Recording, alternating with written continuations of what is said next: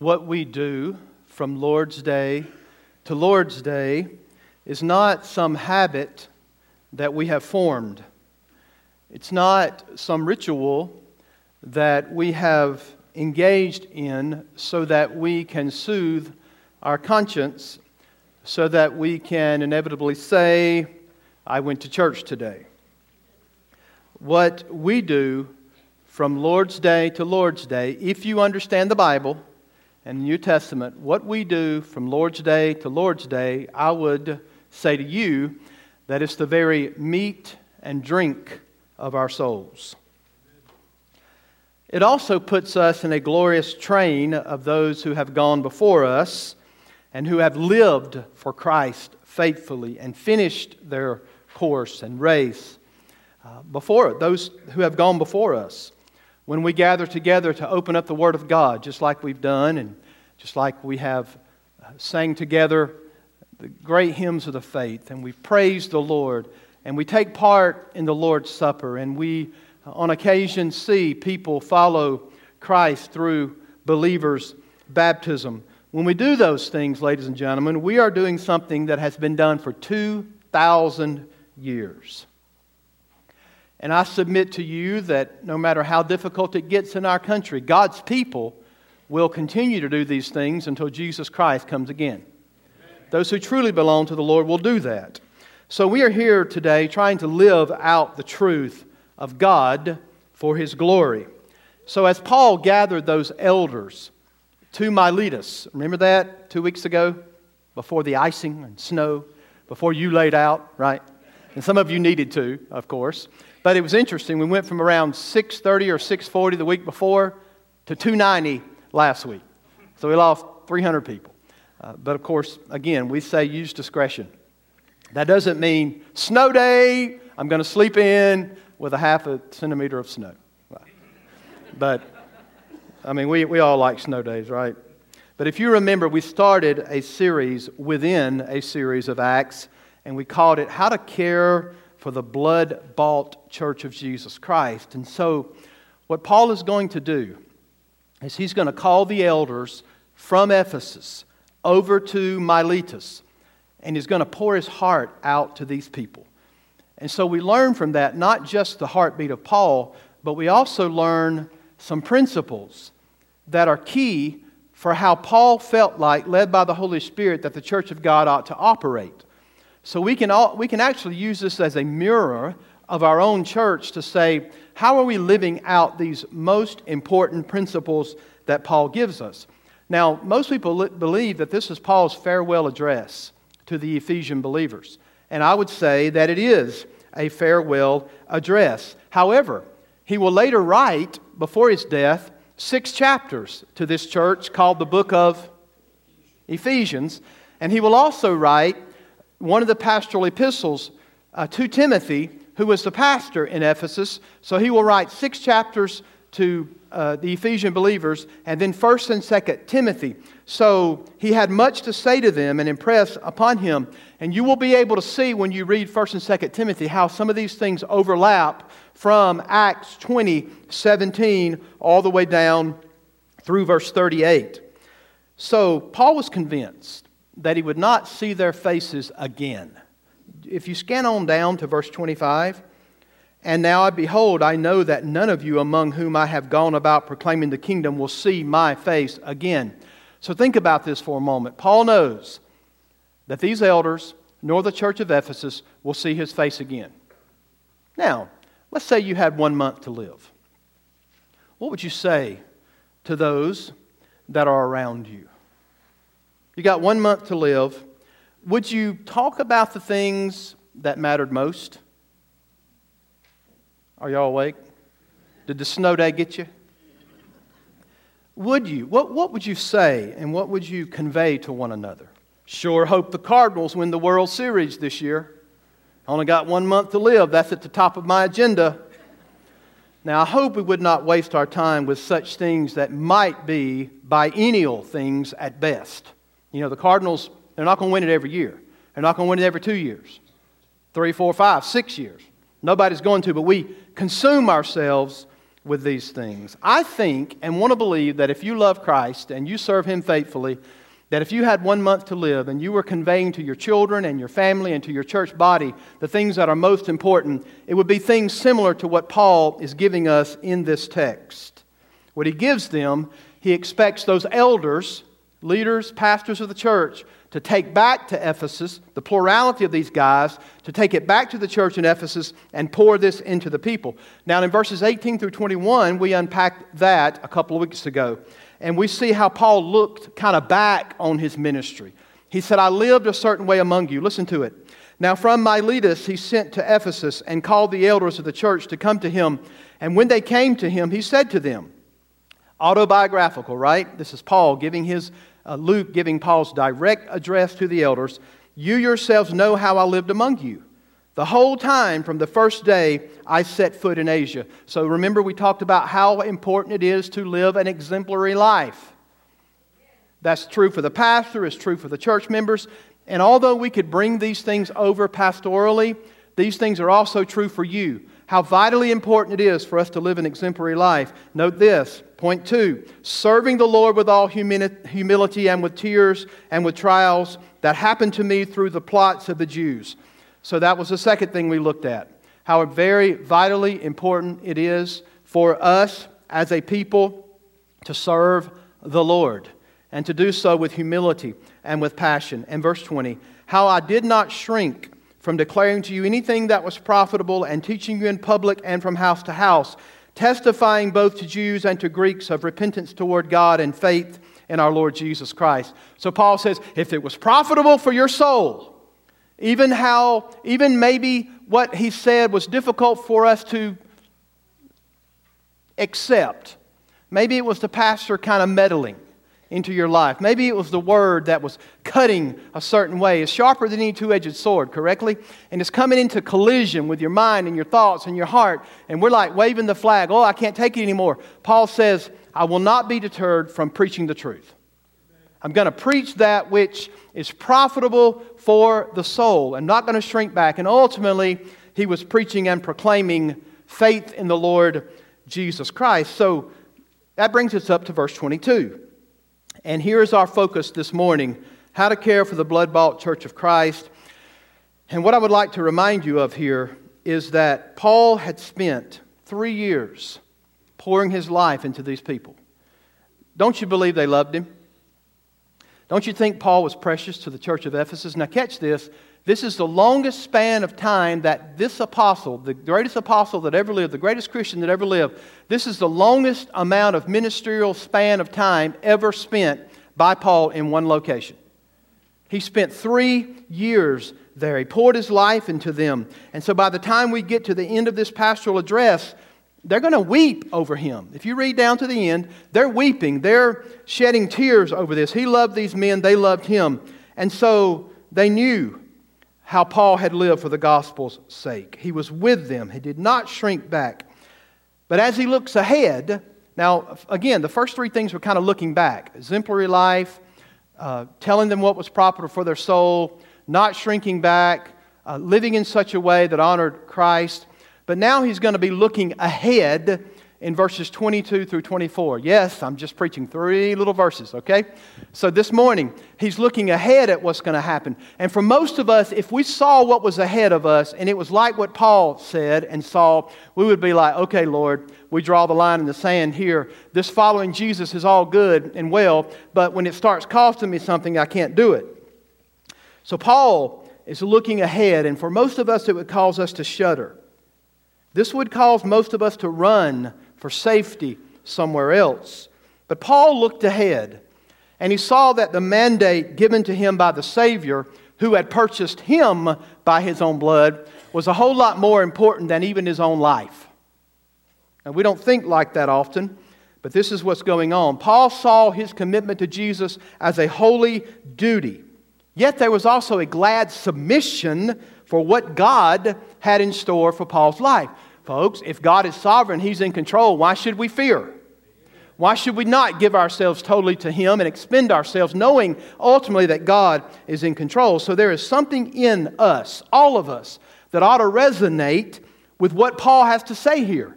These are some of the greatest verses in the entire Bible, 22 through 24. And I would submit to you that I would pray that your life verse becomes 2024. That it does. I saw your heads drop to read it. You have to ask yourself at the end of this sermon, am I an Acts 20:24 Christian? Am I? Do I see my purpose on earth like Paul saw it? So this is how I think most of us probably felt the day we trusted Christ. When you were captivated by the grace of God and how He loved you first, and you reciprocated that love toward Him, think back to that day and how awesome that was to think about your newfound faith in Christ and how you are to live out for the purpose of God. And I would submit to you at the end of this sermon, I hope that you will find your first love. Or more importantly, you will return to your first love. So I want to give you some governing principles. Again, we're really adding to the first sermon, exemplary lifestyle. And we're adding those things, points. And when we get to the end, there's probably going to be 10 or 12 things that we could say, this is what my life ought to look like. This is what our church ought to be embarking upon. So here's the first thing for today. Beginning in verse 22, we're going to trust in the providence of God wherever He leads. Notice the text. Verse 22, and now behold, I am going to Jerusalem, constrained, interesting word, by the Holy Spirit, not knowing what will happen to me there, except that the Holy Spirit testifies to me in every city that imprisonment and afflictions await me. Now verse 24. But I do not account my life of any value, nor as precious to myself, if only I may finish my course and the ministry that I received from the Lord Jesus Christ. So first, in verse 22, do you see it? Paul trusted in the providence of God wherever God led him and whatever God led him to do. So we don't say that's just Paul's thing here. We have to bring it over to our application today and say to ourselves, we need to trust in the providence of God wherever He leads. Here's how Paul explained that. I am bound. Another translation would say, I am constrained by the Holy Spirit of God. In other words, the Spirit of God has made it abundantly clear to me that I am called to go up to Jerusalem. The NLT reads this way, I am drawn there irresistibly by the Holy Spirit of God. And the NLT is a great thought-for-thought translation. It is not wooden literal like the ESV or the New King James or the RSV or the NASB, but it is a tremendous thought-for-thought translation. And that is certainly the thought here of constrained and being bound. Paul says, in lieu of the providence of God and the fact that our God is faithful, and He's got an awesome 100% perfect track record, doesn't He? God is sovereign, and His providence rules today. And Paul says, I am constrained by the Holy Spirit. In other words, folks, he was under divine compulsion to obey the Lord and go up to Jerusalem. That's his singular focus, to go up to Jerusalem. The Spirit of God gripped his life. And this is what I know, Paul says, that I'm supposed to go up to Jerusalem. There are some things he doesn't know, correct? You see it in there? But yet again, he's going to turn around and say, but this I do know. So Paul is directly trusting in the providence of God. How often do we want to know every one of the details before we actually commit to the Lord? So this means that Paul walked by faith and not by sight. Y'all know that verse is found in the Bible, right? To walk by faith and not by sight. If he was a man who merely walked by sight, do you think Paul would have gone back to Jerusalem? Do you think he would have if he'd have been a man that merely walked by sight? If he was a man who merely walked by sight, he would have said, you know what? I'm not sure what's going to happen to me there, so I think I will go somewhere where I can better calculate the outcome of serving the Lord. Does it sound like us at times? Well, confession is good for the soul, right? We often choose the path of least resistance and the path that we actually feel like we can control the channels a little bit. And it allows us the ability to try to calculate the outcome. Oh, it's kind of quiet in here. But we know how we live. We know how we think as human beings. So the Spirit had actually gripped Paul. He was headed to Jerusalem in full obedience, stunning obedience, knowing what awaited him there for sure, some things which would be trials and afflictions and chains, and yet he obeyed. This is the one thing Paul was certain about. He's completely in the hands of the Holy Spirit of God. Ladies and gentlemen, I've got news for you. God's providence always rules the day. And if you are saved, you can commit yourself to the will of God, and you say, what's that for my life? Let me go ahead and tell you, 99% of it's found in the Word of God. If you'll just start obeying that 99%, the other little gray areas will take care of themselves. 1,000 books have been sold about how to know the will of God, and half of them are bogus. Because the fact of the matter is, 99% of what you're supposed to do for Christ is found in the Word of God. Just obey it. You know, who you're going to marry, what job you're going to take, that'll all work out. I promise you. It'll work out if you're spending 99% of your time doing what the Word of God has to say to us. So, Paul knew that the Spirit of God led him. This is what he does know. His course will involve, in every city, as he goes up to Jerusalem, think about this, imprisonment and afflictions and hardships, chains, tribulations await him. Now, how would we process this? How would we process this individually? You know, the Word of God has to be processed. When it comes into collision with your mind and your heart and your emotions and your affections, then we're called by God we're confronted by the Word. And so when we see what Paul says, and he's going on up to Jerusalem, knowing he's going to have trials and tribulations and difficulties and hardships and chains, he's going to go on. But how would we process this? I think the slightest clanging of chains and the slightest hint of tribulation would cause most of us to say, well, that can't possibly be the will of God for my life. Hey, I can just be honest as your pastor, right? Because I would be the same way in many, many cases. Just a little bit of the clanging of the chains. You know, we live in America. It's the land of the free.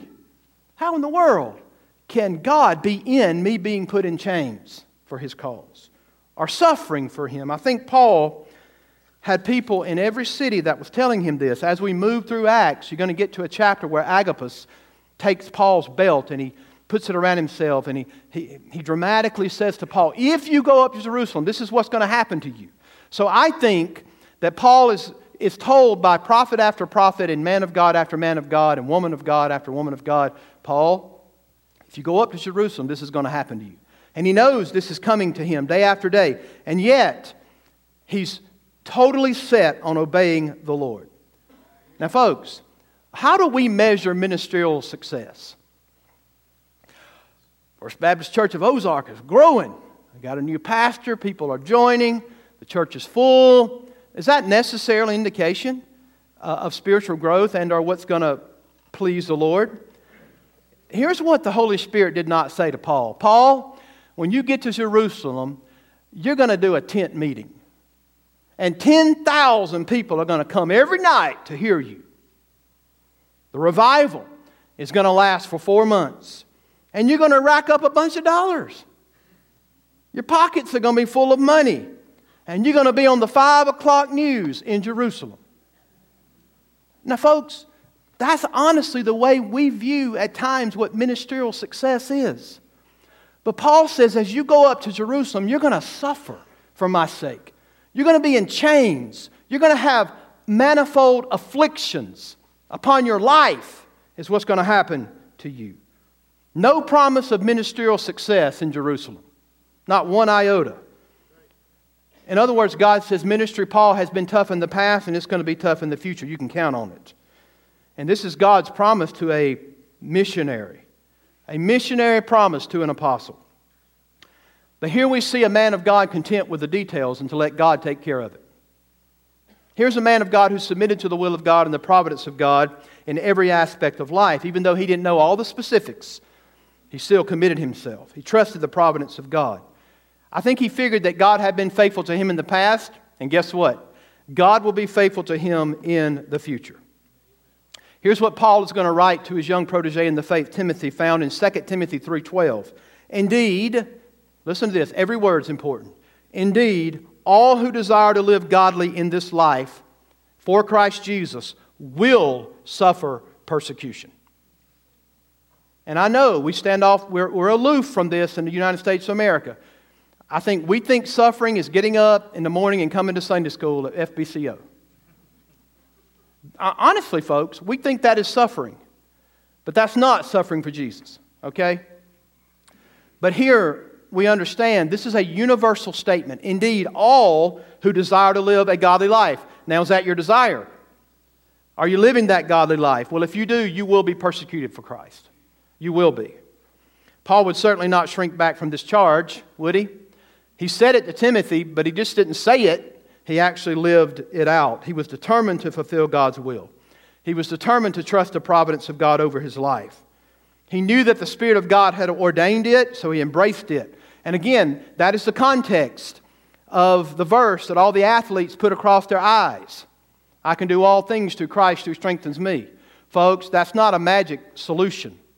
That's not to say I'm going out here to throw a football and win the national championship. Woo, God, strengthen me. To God be the glory. The context of that is difficulty. The context of that is losing his life nearly for the cause of the gospel. Paul says whether I'm down or whether I'm up, whether I'm fed, whether I'm hungry, it doesn't matter. God, I can do all things through Christ who strengthens me. That's the context of him saying that. Adoniram Judson once said, if I had not felt certain that every additional trial was ordered by infinite mercy and love, I could not have survived my many sufferings. Folks, I can say that about my own life, and I have not suffered nothing like, not even remotely close to how some have suffered. But I can tell you this, if I didn't trust the providence of God, I wouldn't be here. I wouldn't even be your pastor if I didn't trust the leading of the Holy Spirit of God. If I didn't trust that God was providentially leading and orchestrating my entire life, even my difficulties and my stupidity and my failures, God never excuses sin, but I'm telling you, He'll use it. He'll use your failures. He'll use your failures to orchestrate in your life. He'll break you in so many ways to get your focus on what's most important. Do you ever think it ever entered Paul's mind that he was following in his Savior's footsteps? Did anybody think about that when I mentioned going up to Jerusalem? What did Jesus, what was his, he set his face like a flint toward Jerusalem at a certain time in his ministry, and he wouldn't take his face off of it. I must go up to Jerusalem. Now, he was going up to Jerusalem a little different than Paul. Although Paul would die there, here was the Lord Jesus going up to Jerusalem to die himself for the sins of his people, for me and you. You ever think it entered Paul's mind that just as the Savior set his focus on fulfilling the Father's will, I must set my focus on doing what the Savior asked me to do? Do you trust the providence of God over your life? I don't mean just tipping your hat. I mean truly. Do you trust the providential work of God in your life? Here's the second thing. Treasure Jesus Christ supremely. Again, verse 24. So rich.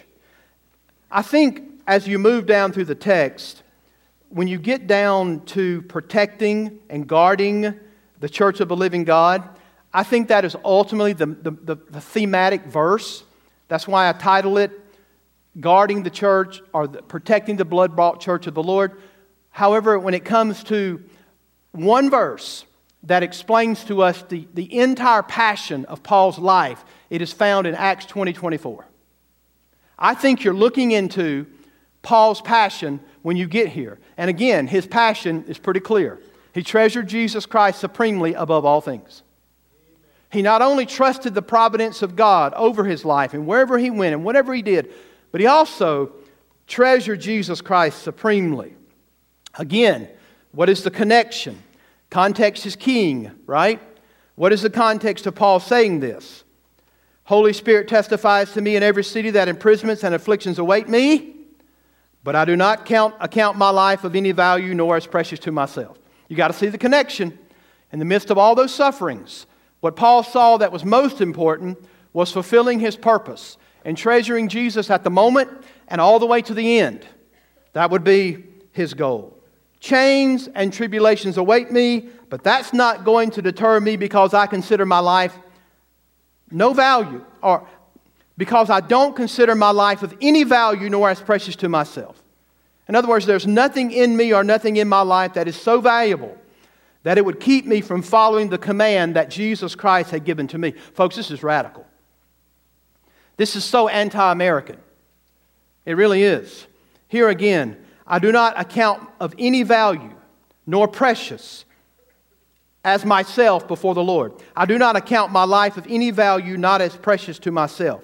Now, if you let these words sink in, you will find that they are deeply un-American. Now, I'm not being unpatriotic at all. I'm just telling you, from where we've been in the past to where we are today, it's extremely so that we've forgotten, of course, our own identity as a country, but I would submit to you that your identity according to the Scripture trumps, no pun intended, any kind of loyalty to anything else. Y'all with me? The Bible has to be supreme, not America. The Word of the living God has to be supreme and first and foremost in our lives. So, don't we live and breathe and die for certain inalienable rights? Don't we? Life, liberty, and the pursuit of happiness. And some of us have the attitude, I know that's not found in the Bible, but gosh darn it, it ought to be. It's somewhere in the Bible. Just look for it. I know it's there. Well, folks, it's not there. And there is a dangerous epidemic in this world today among professing Christians. And you often pick up the books and you read them and you've left your mind somewhere else. You're so open-minded that your brain's falling out. And you're reading all this progressive Christianity stuff that you're the captain of your own ship and you chart your own course and be the me I can be. Folks, do you see how detrimental that is to the advancement of the gospel and you serving the purpose of God in this world? It is not about you.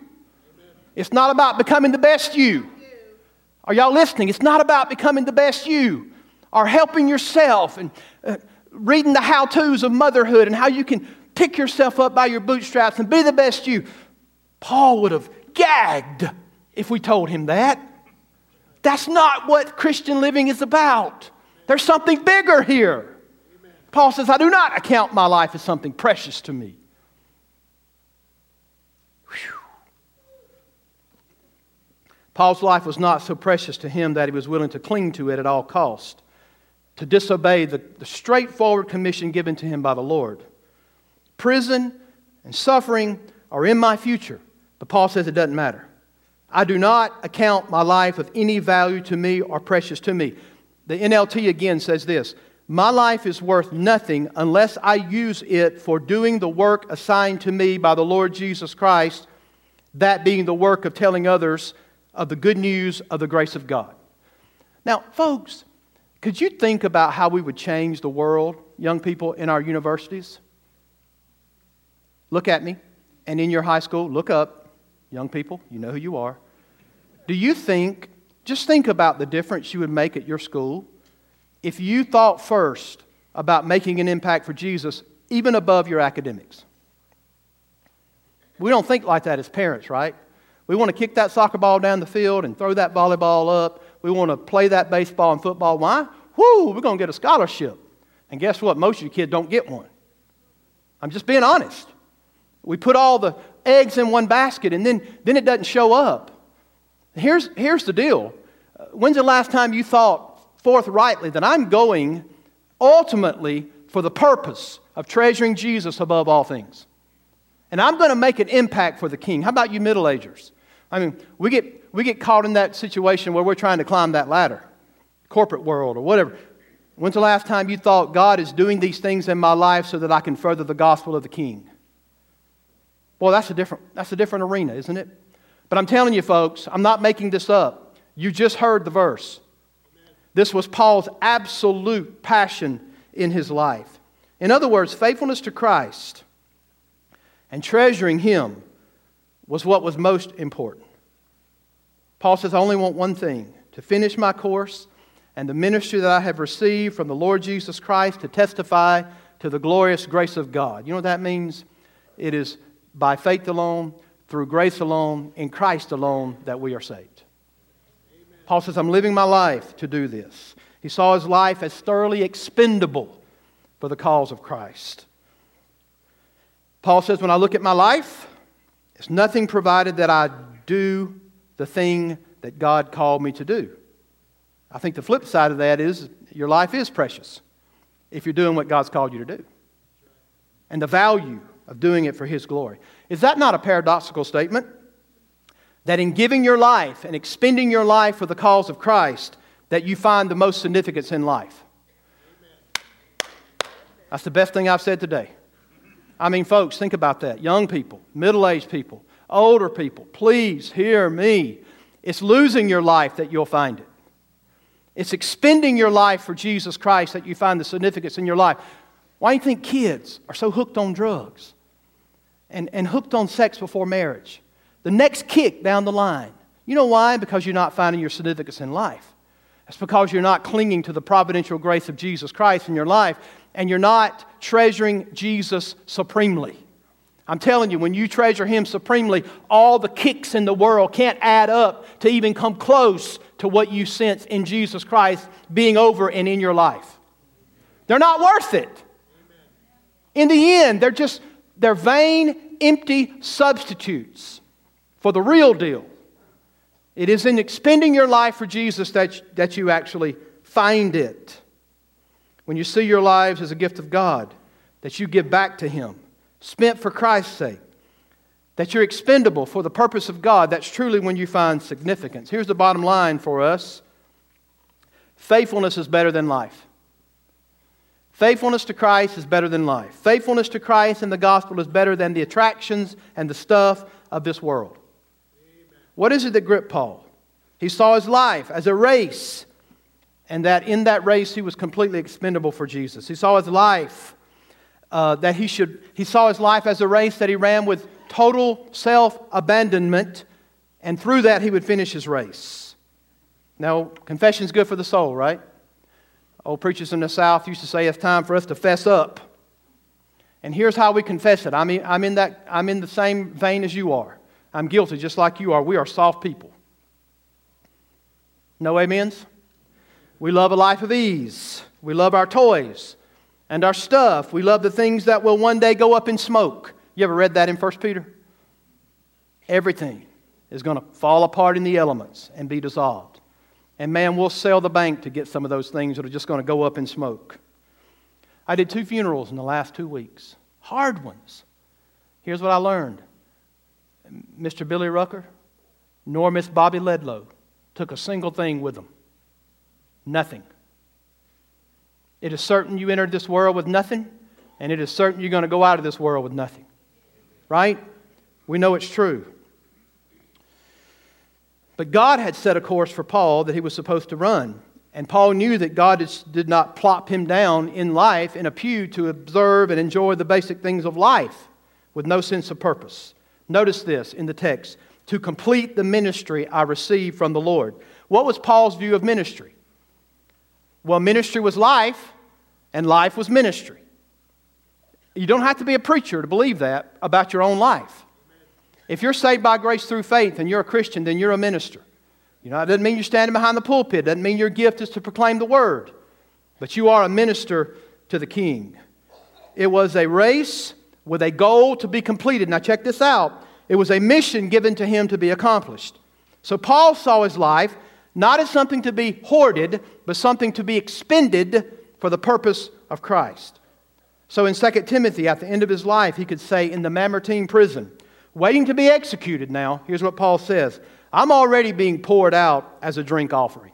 I've fought the good fight. I've kept the faith. I've finished the race. Now, folks, does this relate to us? Well, I want to tell you it does. From the youngest of you that know Christ to the oldest of you that know Jesus Christ, God has a purpose for you if you are saved. He has a ministry for you to fulfill. Shame on us if we see life in any other way. I'm telling you, folks, you've totally missed the understanding biblically of what the Christian life is. If you think that it's all about just filling a pew, it's all about just kind of going through the motions, folks, I'm trying to get you this morning to get your focus right. If you're a believer, then your number one focus and purpose is to finish the course God has given you this side of heaven. Amen. It's to finish that purpose. It's to honor Him with your life in whatever vocation you are in. It's to honor Christ. God had given him that purpose. And you say, well, that was Paul. Folks, the same Holy Spirit that led Paul is the same Holy Spirit that lives in you. Right? Here's the problem. We're not in the Word enough to hear what He has to say. It comes from the Word together with the Spirit where God leads us. Does this relate to us? Now, I know we get sidetracked. Don't we all? I mean, from day to day with the difficulties. And, you wake up in the morning and you think, woo, today's the Lord's day. And then you have a knockdown drag out with your bride. Or baby Ajax screamed all night long. And then the kids get ready to go to school and they're just fighting like cats and dogs. And then before long, the last thing on your mind is the purpose that God has placed you here for. And might I say, one purpose, of course, is family. If you're a mom or a dad, your responsibilities are numerous, but they all fail in comparison. They lag behind to this one purpose that God has given, that you expend your life for the cause of Christ, that you give your life for Him. Now, again, we get sidetracked, but you certainly hear the voice of the Lord speaking to your heart when you get off track. Right? If you're saved, you certainly feel, Lord, boy, there's an emptiness there. Something is missing. I'm not engaging. So Paul saw, as he looked at the contour of his life, he said it must testify to the grace of God. Now, folks, I know that's manifold, but certainly it involves speaking of it. Speaking of the grace of God, living out the grace of God in your life. I think this is why Paul could look at the stoning that took place in Pisidian Antioch and say, I survived that because God's not through with me yet. I survived that because God has a purpose in my life that has to be fulfilled. Philippians 1, you know this verse, don't you? For me to die is gain. I want to tell you, I believe that preaching was secondary to Paul. I know it drove him if he was alive, but I think the most important thing was seeing Jesus. For me to live, no matter what I'm doing, preaching, sharing the gospel, but to die is gain. I mean, seeing Jesus face to face, ladies and gentlemen, ultimate, awesome reality. He wanted to see his Savior, but he had a purpose to fulfill on earth. And as you read Philippians 1, you'll notice that Paul is dealing with that. I desire to depart from you and be with Christ, but if God has more value at this moment for me being here with you to teach you and to preach the gospel, in other words, to fulfill that calling, that's what I will do. So the sum and substance of what it is to treasure Jesus supremely is to testify to the gospel of the grace of God. It's to communicate to this world through our life and through our voice and through our leadership that Jesus Christ saves sinners. He saved us. He can save others. We have a Savior who came into this world to die for sinners. And God left Paul there to testify of that message of the grace of God alone, through faith alone, in Christ alone. And that's why ultimately you are here, whether you realize it or not. He was willing to give up everything for Christ. His passion was to treasure Jesus Christ supremely and to testify of the grace of God. He lived in such a way always to magnify the Lord Jesus Christ. I don't think Paul would have been interested in the minimal form of Christianity that we have in America today. I don't think Paul would have been interested one iota with the minimal form of Christianity. What is the bare minimum that I can do and you can do and still be considered a believer? Now you think this is petty, but I'm telling you this is the way we think. This is the way America is. Like it or not, and it's not going to get better. It's the minimalistic form of Christianity. How can I do everything I want to do, have anything I want, pursue all my hobbies, and do so with gusto, and come right up to the line of being a Christian? Don't we live like that? Let's be honest today. You see why I didn't preach this last week, because I figured 300 of you wouldn't be here. And I wanted all 600 of you rascals to hear it. There's a fundamental problem that faces the church today. And it's how can we maximize worldliness and minimize the commitment to Christ and still be on that fine line, razor edge of still be considered a Christian. Folks, can you hear Paul responding to us by even saying something remotely close to that? Minimalizing what? Yeah, straddling the fence, 1 foot in the world and 1 foot in the church. What? Let's try to balance 1 foot in the kingdom and 1 foot in the world. And you all the time hear people, even writing this in books, saying to us, you folks who, just put it out of your mind that you have to forsake all and follow Jesus. Put it out of your mind the high cost of following Jesus. And I'm telling you, none of the help books, self-help books, have anything in them about sacrificing it all and denying self and following Jesus. You mark her down. You will not find anything in those help books on what it means to really follow Jesus Christ. So here's the deal. Paul would say, not on your life will we minimalize our commitment to Jesus for the sake of maximizing what it means to live in the world. I think Paul would have said that's not Christianity. Paul would say that's a cult. That's dangerous. That's an error. Because the Bible teaches us unequivocally clear that you cannot be a follower of Jesus Christ unless you're willing to forsake all. Well, that's strong, isn't it? But that's the radical demands of the gospel. Aren't you so thankful that God gives us the ability to forsake all? It's Christ that lives in us. I think Paul, again, would not agree with what's going on in our world.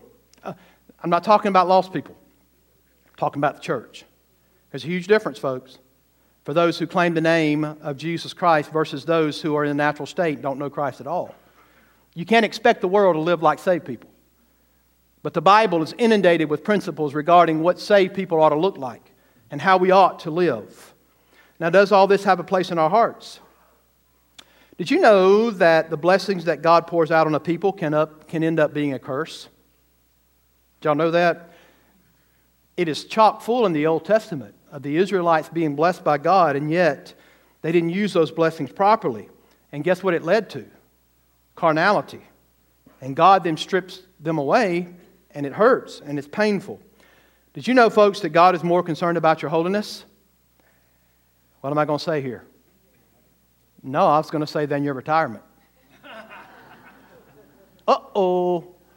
Isn't that true? That God would be more concerned about your holiness than your retirement? I love this, written by John Piper. He puts this in the context of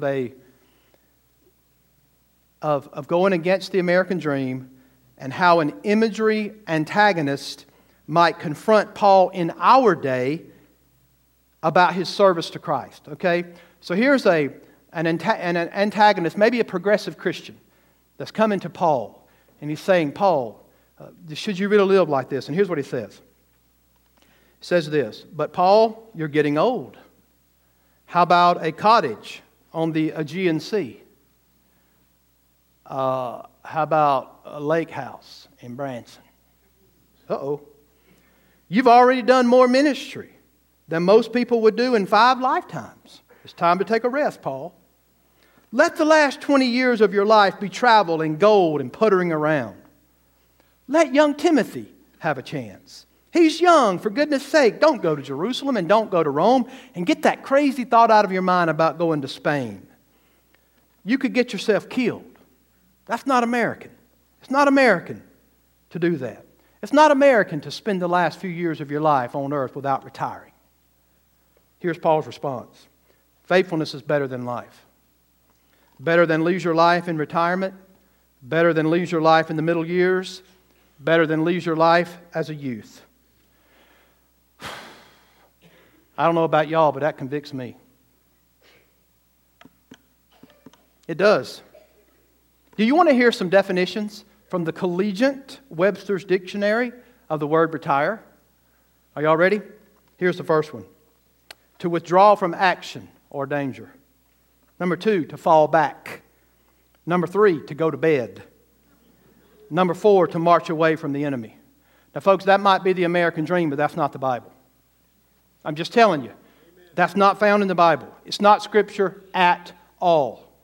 Can you retire and enjoy those days? Yes, you can, but you ought to get on a plane and go to Guatemala with your pastor. I don't make any bones about it. If you can go, you ought to go. Well, what can I do you can spend your life and expend your life for the King. I don't care if you're in retirement years or not. But it's not just those who are in retirement age. We love middle life leisure. We love young life. We are inundated with leisure. Why don't you step out with action? Because some of us think that if God doesn't hit you in the head with a pole, then you're not supposed to respond to Him. Well, whatever happened to faith as an action? When's the last time you said, God, I'm going to trust you, and I'm going to go share Jesus with somebody today, and I'm going to trust that you're going to take your divine sovereignty and connect it with my obedience, and that person is going to trust Christ? When's the last time you did that? Boy, it's quiet in here, and I've got some deer in the headlight looks. I've got some calves looking at a new gate look, right? I've got some of them. That's okay. Think about it for a moment. Again, God is more concerned about our treasuring His Son and living for Christ than being able to retire at 65. It's okay to stop your job. But when you stop your job in the world, you get over here in this church and go to work. I mean, folks, let's be honest. There'll come a day when I'm not pastoring in this pulpit. It will happen. But I ain't stopping. Just because I'm not standing here doesn't mean I'm not going to be on the mission field or teaching in the school or doing something and expending myself all the way to the end. And if I drop dead doing it, praise God. Right? To finish the course. Can y'all see David up here leading at 95 years old? Right? I mean, that hair he had when he was a kid might come back, right? I mean, we're not supposed to stop, folks. Y'all getting this? Trust the providence of God over your life and treasure Jesus Christ supremely. Folks, a warning, times are going to get worse. Who are the ones that God will use? I'm telling you, it's those who account their life as nothing. The ones that say the most important thing is to be expended for Christ. What matters most is finishing the race and completing the ministry that God has given us. That's what matters. Paul's life was one blessed yieldedness to the purpose of God in his life. That's what I need. That's what you need. It was a life of earnest passion for Christ above all things. This is what it looks like to be sold out for King Jesus. Do you have an Acts 20:24 perspective on life? All right, we're landing a plane. Y'all listening? Everybody listening? Do you have an Acts 20:24 perspective in life? You say, Pastor, I don't have it and don't want it. Would you at least pray for it? Because if you ask the King, I'm telling you, He'll give you the answer. Would you at least be willing to do that? Would you at least be willing to consider even the prospect that God may have saved you and put you here for a purpose bigger than you? Would you at least just entertain it this morning? Right? That's what I'm asking you to do. There's no greater purpose than to magnify the Son of God with your life. No matter what else you feel called to do, it all pales in comparison to magnifying Jesus Christ with your life. So trust the providence of God wherever He would lead you, whatever He would lead you to do. And treasure Jesus Christ supremely. And all God's people said? Amen. All God's people said? Amen. Still weak. Come on, folks. This is serious. How are we going to deal with changing times? Are we just going to bend with it? How are you going to deal with all the plethora of things coming down the pike our way? It's coming, folks. God's going to use those people who are willing to say, I will expend my life for Jesus Christ no matter. That doesn't mean that you're mean-spirited. Doesn't mean that you're a know-it-all or a bigot. It means that you have the gentleness of the Son of God, but you also have the strength of the Lamb of God, right? And the Lamb, the Lion of God, right? Preaching the truth in love. Standing on what is right. Proclaiming the gospel of the grace of God. Why? Because if God can save you, He can save anybody. Amen? Let's pray. Father, again, I just praise You for our church family. And Lord, again, this is pastoral in nature, which means that it's written to people like me. But Lord, it's also written to people in the pews. God, I pray You would help me. Let it start with me. That I would trust Your providence. And that I would treasure You supremely above all things. Oh, Father, sin is fun for a while. Kicks somewhere else are fun for a while, but Your Word says there is a way that seems right for a man, but the end thereof is the way of death. The Bible says broad is the way that leads to destruction. You can carry a lot of baggage and a lot of luggage on a broad road. The Bible says narrow is the way that leads to eternal life, and few therein find it. God, help us to think about the narrow way. What does that mean for us? Lord, help us think about what it means. Father, we're in a glorious train of believers who suffer for You, and the church always flourished and grew in the crucible of persecution. American way of living is absolutely abnormal. Every civilization before ours has suffered mightily for the cause of Christ. And it's coming in the future, Lord. We see it. We know it's coming. God, I pray that we be ready for it. and that we would live and trust Your providence, no matter if it means chains or difficulty or suffering, and ultimately help us to treasure You above all things. In the name of Jesus we pray. Amen.